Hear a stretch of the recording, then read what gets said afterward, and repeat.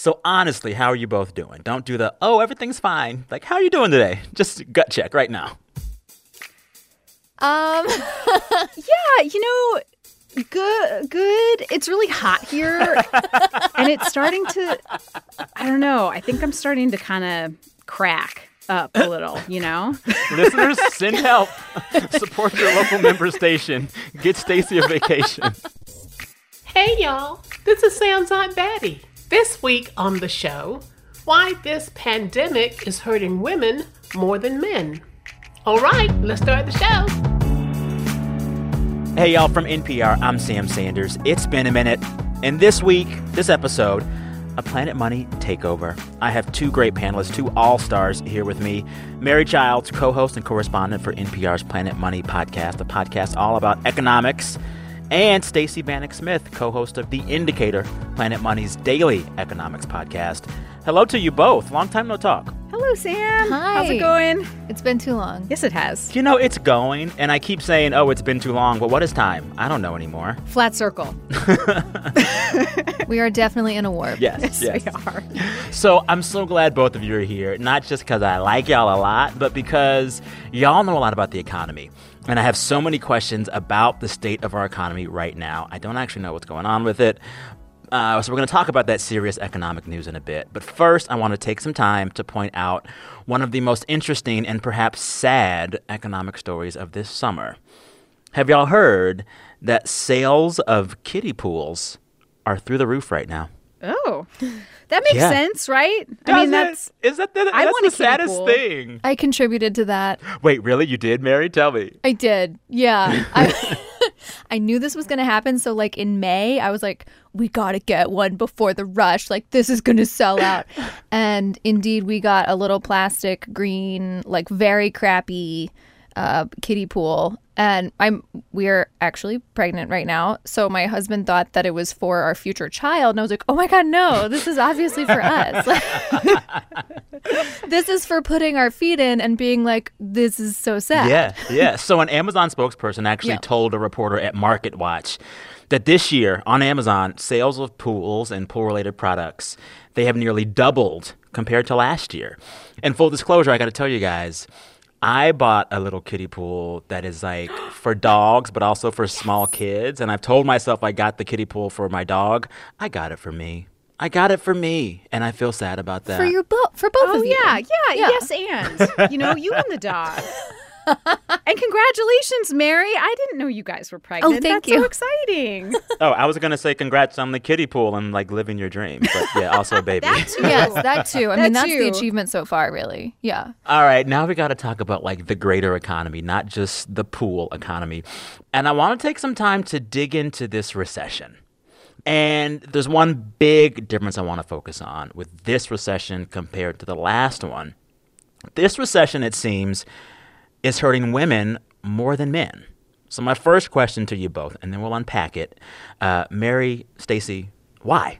There are so many reasons why, but I think the first, women are more likely to be in those jobs that don't transfer to working from home. So a lot of women just got immediately unemployed real fast. Mm-hmm. And to your point, they may have kind of government checks that make up for that a bit. But if they have children, they're just stuck at home taking care of the children constantly, which is a full-time job. And if they have even the most supportive partner in the universe, our society has ingrained in us that it's the woman's job to take care of those children, and everyone's losing their minds. Do we know yet how stark of a difference this is in terms of how the recession is affecting the average man versus the average woman? We do. I think it was through June, the unemployment rate for women was 2 percentage points higher than that for men. And obviously that gets far, far worse when you look at the demographics for Black women or Latino women. Wow. Now, some of this is just because women, particularly Black and brown women, they work in a lot of jobs where you can't do it from home. If you're working in food service or if you're a grocery store clerk, exactly, you're going to work or you're losing your job. That's it, right? Exactly. They're in hospitality, they're in retail, they're in tourism industries. They're doing a lot of childcare professionally. And a lot of those jobs, I mean, most of those jobs, especially when the shutdown was more acute, were just gone. Yeah. Looking back to the last recession and other recessions that have usually hit men more, why do recessions usually hit men more? Well, I think there are a few answers to that question, but one of them is that I think in past recessions, it was certain industries that got hit because those were industries that were like a little weaker. For instance, manufacturing. A lot of those jobs are kind of more old school jobs that represent kind of an older economy, but they're still really good jobs and they're overwhelmingly male, whereas like the service economy, healthcare, those things tend to be more resilient. Yeah. You know, when we think about how a government responds to a recession, how do you help a country get back from a recession differently when it's not a man-focused recession, but a woman-focused recession? I'm guessing that means you need different remedies for these problems. Yeah, I mean, part of what's so difficult here is that economists love to talk about this thing called a tight labor market. So a tight labor market just really means very low unemployment. And when unemployment gets really low, that benefits workers, right? Workers have more power. Businesses are scrambling around to find people to do jobs. And that is really good for a lot of groups who are valued less by our economy. That is women, that is people of color, that is people with like criminal records. Anyone who's at a slight disadvantage does really well when the unemployment rate goes down and the labor market starts to tighten. And of course, the opposite happens often when the labor market starts to go south. Because, you know, we've heard a lot about, you know, the gender pay gap recently. It's like women earn about 80 cents on the dollar for compared to what a man earns. For Black women, that's 65 cents on the dollar. For Hispanic women, that's 55 cents on the dollar. You see things like that improve a lot when the unemployment rate goes down and companies are having to compete for workers. But those problems tend to get a little worse when the economy softens. And so then, you know, thinking about some kind of recovery at some point, if we're in a situation now where women were lagging behind men already, that lag is exacerbated by this current recession. Does this recession, like, set women, capital W, back economically for, like, years to come? Yes. Like, can they recover from this? Yes. There's a study that said that this erased 30 years of gender progress in the workplace, that this just set us back so far, and recovering that is so hard. These lags, anytime you step out of the workforce for any reason, it damages your career long term. And it's like you're going to see that translated into years and decades now. Well, and there's a question about when women can actually start to recover, because if childcare is such a big issue and we don't yet know when kids can go back to school, that means a lot of women will have their hands tied when it comes to work for months, you know, as the school year begins this fall. And furthermore, a lot of the childcare centers are run by women. And if those don't get any funding and any help in the coming days, weeks, months, those will just shut down. There's a study recently came out that said that more than 40% of the nation's childcare centers will be forced to shut down if they don't get more funding. So that's a huge problem that, to your point, just compounds the existing crisis. Yeah. I want to unpack the problem of childcare. You know, we stated that it is an eternal truth that we all know, but can we break down the data a bit and really explain and unpack why the childcare conundrum sets up women for this big and lingering disadvantage? Yeah, I mean, part of the reason is that a third of all parents in the U.S. are single parents, and a majority of those are mothers. So they are really counting on childcare. And if, like Mary was saying, 40% of childcare businesses go out of business, I mean, that is probably going to make it more expensive because there are going to be more people competing to get their kids into childcare. That's going to hit low-income families the hardest. And, you know, households headed by women are far more likely to live below the poverty line. So that's going to hit all those families so much harder than everybody else. Well, and then it seems as if, you know, there are these households headed by single mothers in jobs that make less money a lot of the time. Yeah. They're closer to really big, life-shattering events that could hurt them for years. Like, how many women are a month or two away from not being able to make the rent or the mortgage? And once you're evicted, that sets off a spiral that can take years to recover from. And I'm guessing women are closer to eviction than men usually are. Yeah, I mean, the numbers on rent payments are just like pretty staggering. I saw one statistic here in New York, where I am, that 25% of rent-stabilized tenants have not paid any rent at all since March. Wow. That seems really high to me. But if that's true, I mean, right now I think we're all sort of in an emergency lockdown situation. But when that goes away and evictions kind of start happening, here and all across the country, I mean, that is going to be, like you said, like people are going to be, that could cause a huge crisis for families. And a lot of families, like you say, are living quite close to the line, especially if they've lost a job. Yeah. So right now, Congress is trying to figure out whether or not they'll pass some more recovery bills to help with this recession.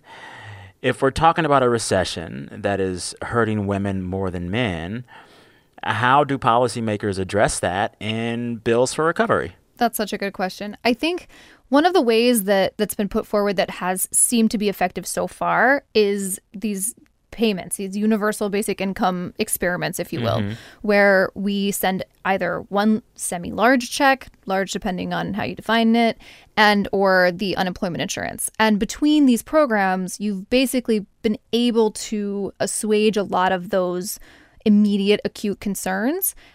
But as those expire, I mean, because we have this uncertainty, this kind of like big question mark about what's going to happen next, credit card spending has fallen off a cliff. Like you can't make a rational decision if you don't have the input. So like not knowing what the government's going to do really, really puts a strain on people trying to make choices. And if they're choosing between rent and trying to feed their family, they're going to feed their family. And then what? Like that's when we start to see. So you do need government action, and you do probably need it ASAP. And even just continuing what we've had so far would be better than the big question mark. Yeah.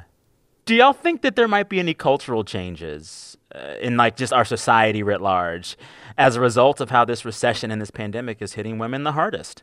Oh, I so hope so. Yeah. I have this eternal battle personally with like not wanting to be optimistic and then disappointed. But it does feel like we suddenly had to be like, oh my God, it might matter if my, restaurant worker preparing this food for my takeout has the flu and has no sick days. Like under normal non-COVID circumstances, we're suddenly aware as a society that that's a thing that can happen. And we're suddenly aware as a society that maybe we mispriced childcare and maybe we should have thought. Or just don't think about it enough. Exactly. We just never addressed it. We were like, oh, that's fine, because we're still living with this legacy of stay-at-home moms and the kind of traditional family structure. We're still trying to kind of navigate women in the workplace, which is crazy. Now we have it right in front of us. You can't look away. You have, managing directors at very important banks with their children running around shrieking in the background. Like, I'm loving the visible parenting, but like, this is a real thing. We have to do this. Yeah. Like, this has been shunted to the side, and now we have to look at it directly. Well, even for me, I mean, like, I am just this, oblivious 35-year-old guy with no kids. And over the midst of the pandemic, I've had to see my editor, who was brilliant and amazing, but raising 2 kids while running this show, I'll see her kids on the conference calls a lot, or I'll hear them in the background. And it's made me stop in this moment and say, oh, wait, everything we make on this show and everything that's made in the economy, it is happening only because a lot of women paid someone else to watch their kids. And I never thought about that. And now it's all I think about. It's all I think about. And I'm like, that's good.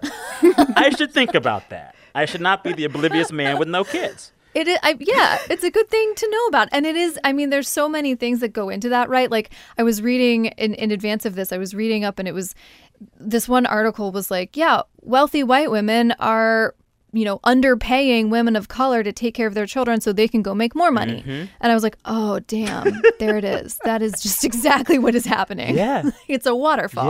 Yeah. Meanwhile, as we're talking about this right now, my editor slacks me and says that she is listening to this recording and editing in real time while holding her baby and toys next to her. Snaps for Jordana. Whoa, man. That's pretty impressive. The people need to know. I stand. That is, I'm pretty blown away. That's amazing. Hero. When we come back, Stacey and Mary are going to play my favorite game with me, Who Said That? You're listening to It's Been a Minute from NPR. We'll be right back.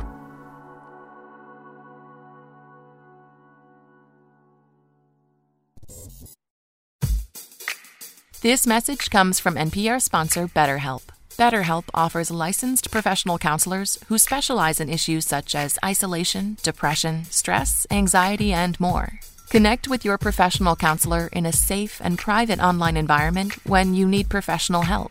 Get help at your own time and your own pace. Schedule secure video or phone sessions, plus chat and text with your therapist. Visit betterhelp.com/minute to learn more and get 10% off your first month. This message comes from NPR sponsor Vrbo.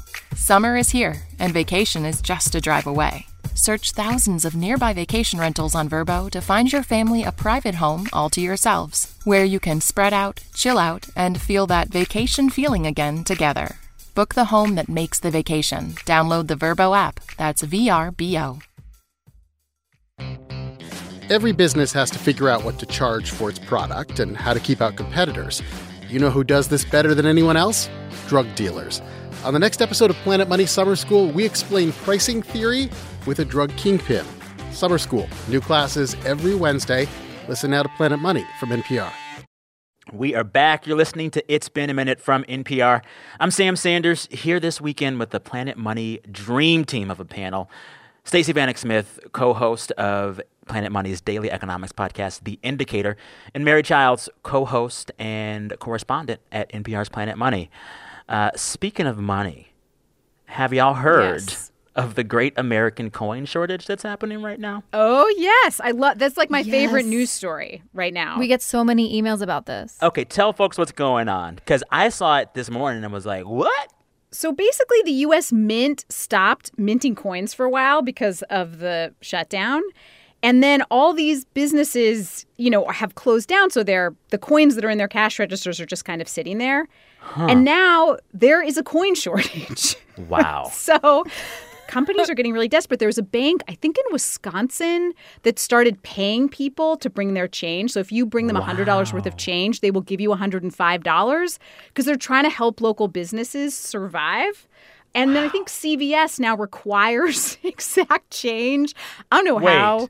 The only way to make CVS even more awful than every legal? CVS is to make you come there with exact change. Oh, man. Okay. All right. Now it's time to play a game.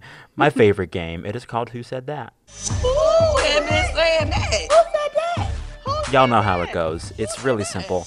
I share a quote from the week. You got to tell me who said that or guess the story I'm talking about. Shall we begin? Let's go. Do it. Okay, there are no buzzers. Just yell out the answer when you think you have it. The first quote is, quote, "When you look at the logo, you notice a black area inside of it. The black area embodies the vast darkness of deep space. Some feel fear and dread, but we prefer to be inspired and stand up to the challenge. Hashtag Semper Supra." Who said that? Oh, my gosh. I'm very intrigued. It's a part of the government, a new part of the government. Oh, the Space Force people. Yes, you got it. Thank you. The Space Force described its new logo in a tweet this week. The Space Force? I totally missed this. What is the Space Force? Stop it. Stacey, you don't know about the Space Force? No. What? I know about space. It's like a new branch of the military meant to, do space.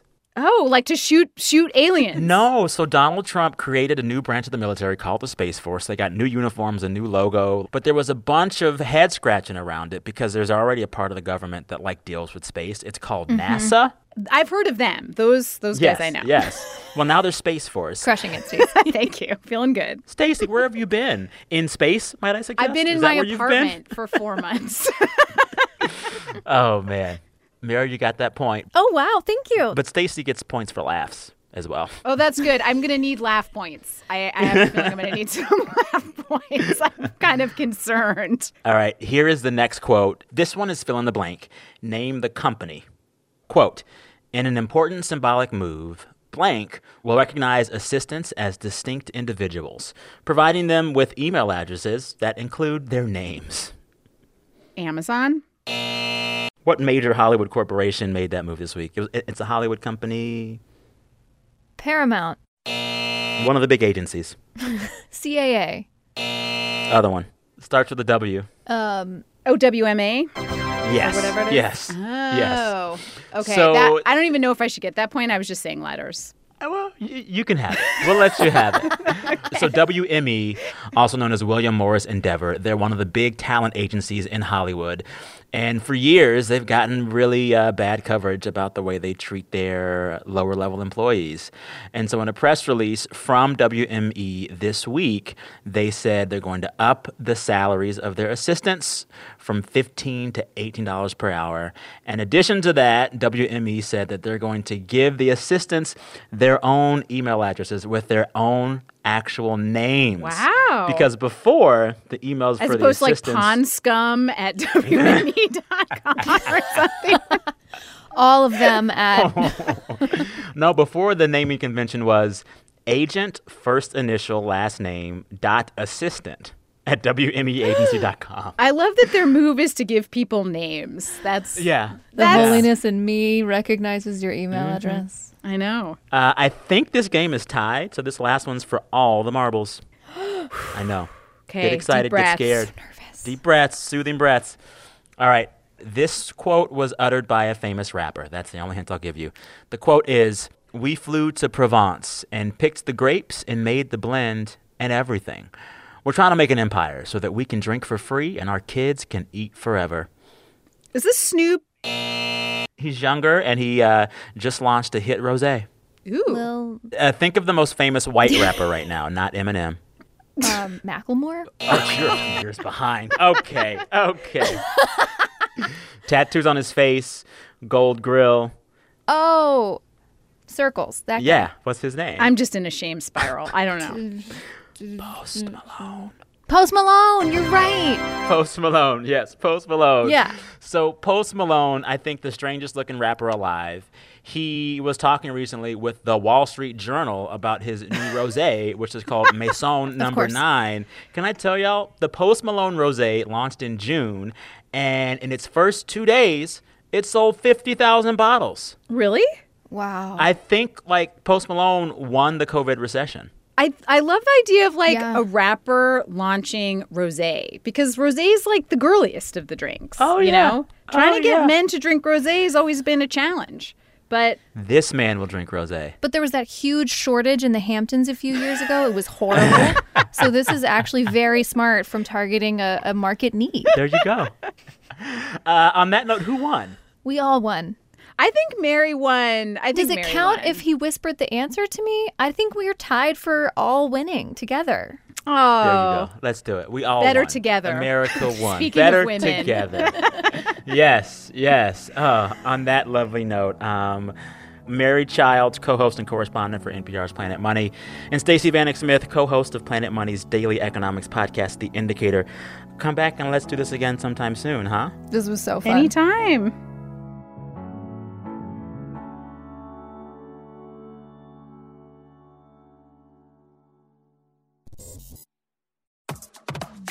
This message comes from NPR sponsor Discover.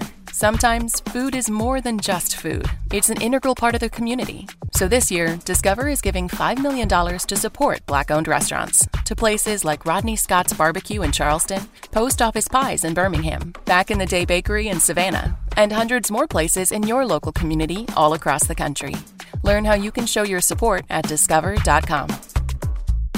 This message comes from NPR sponsor Ancestry. Every family has a story. Bring yours to life with Ancestry. An Ancestry DNA test can tell you where your ancestors are from. And Ancestry's billions of records and millions of family trees let you discover their unique stories. What will you discover? It's easy to get started. Start your Ancestry 14-day free trial or get an Ancestry DNA kit at Ancestry.com/NPR.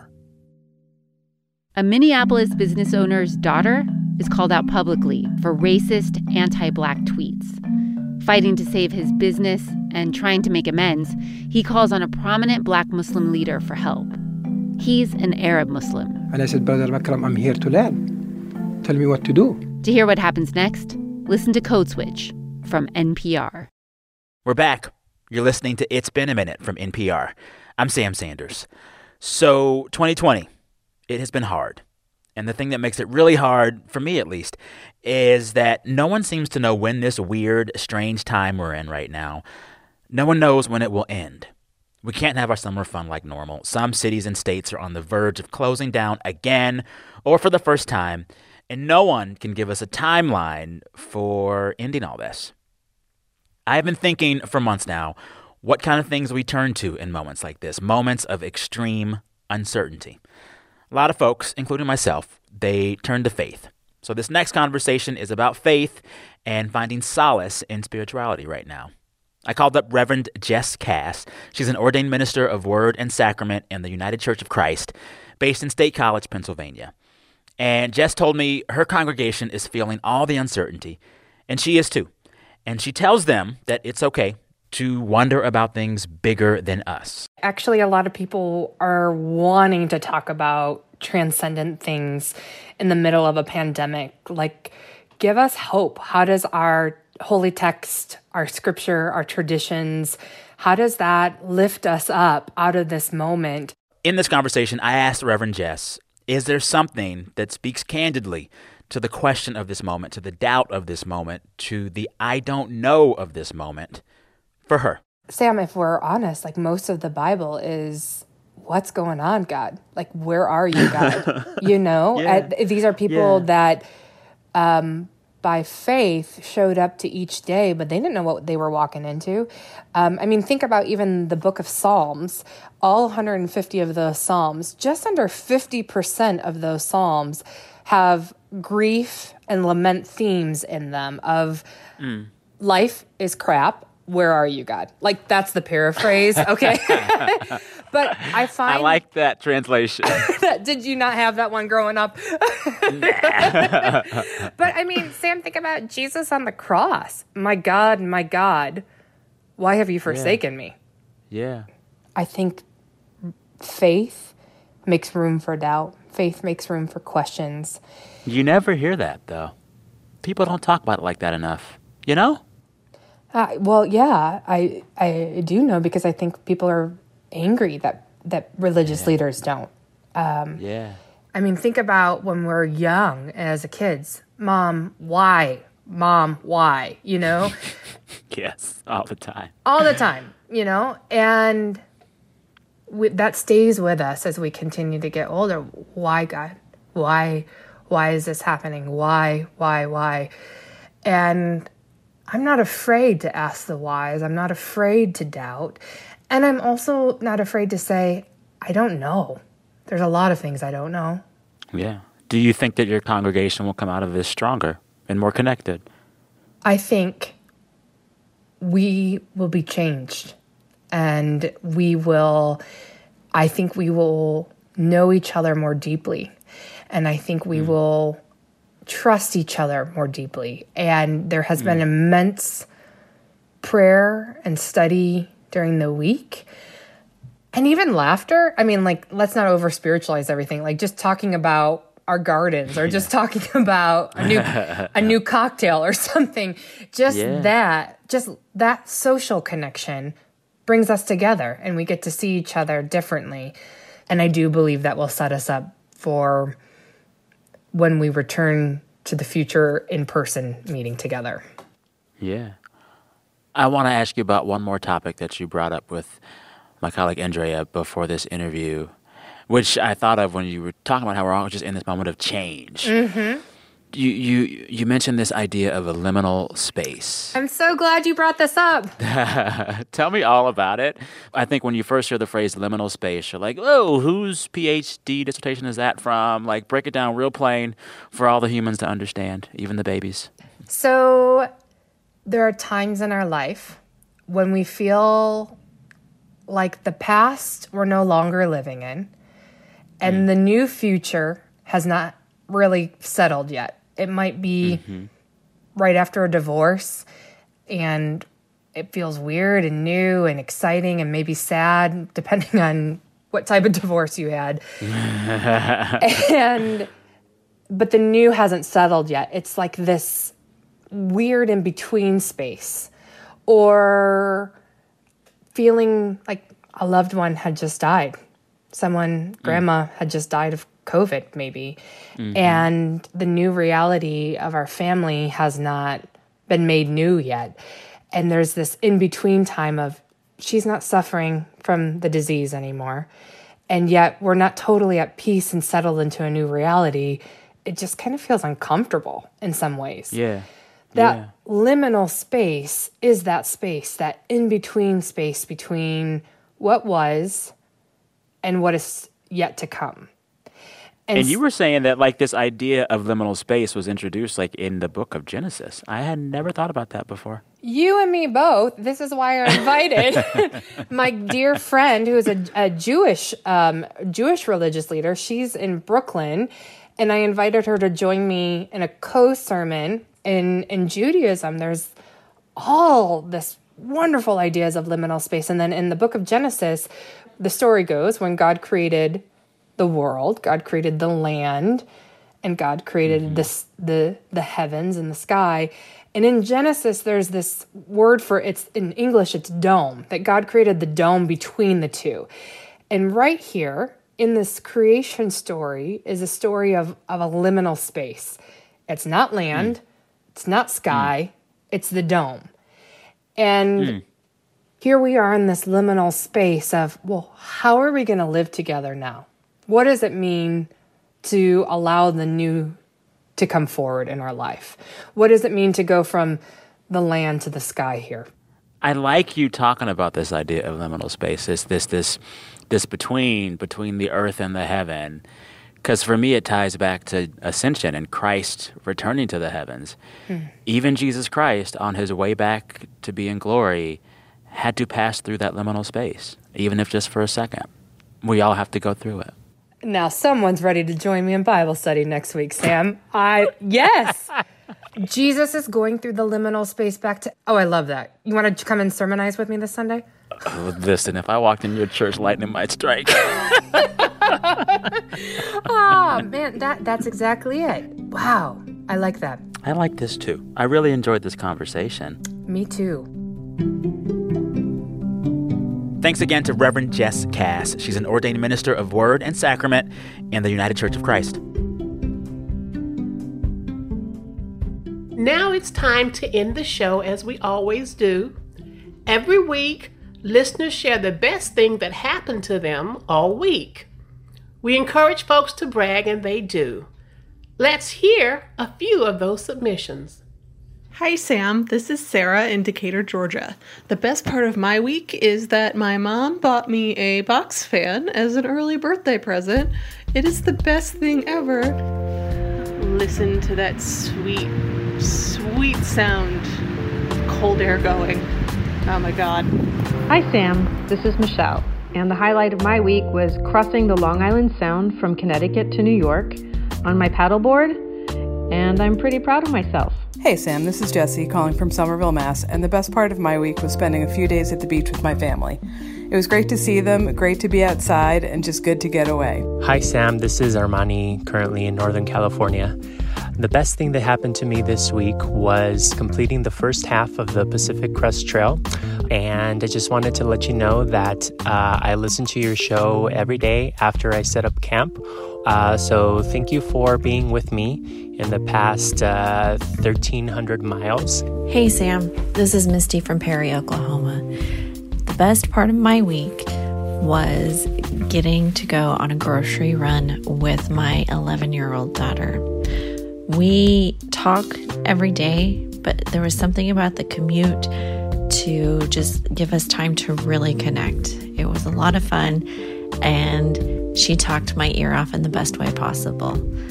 Anyways, love the show. Have a good week. Hope you're having a good week. Thanks for listening. Thank you once again. Bye, Sam.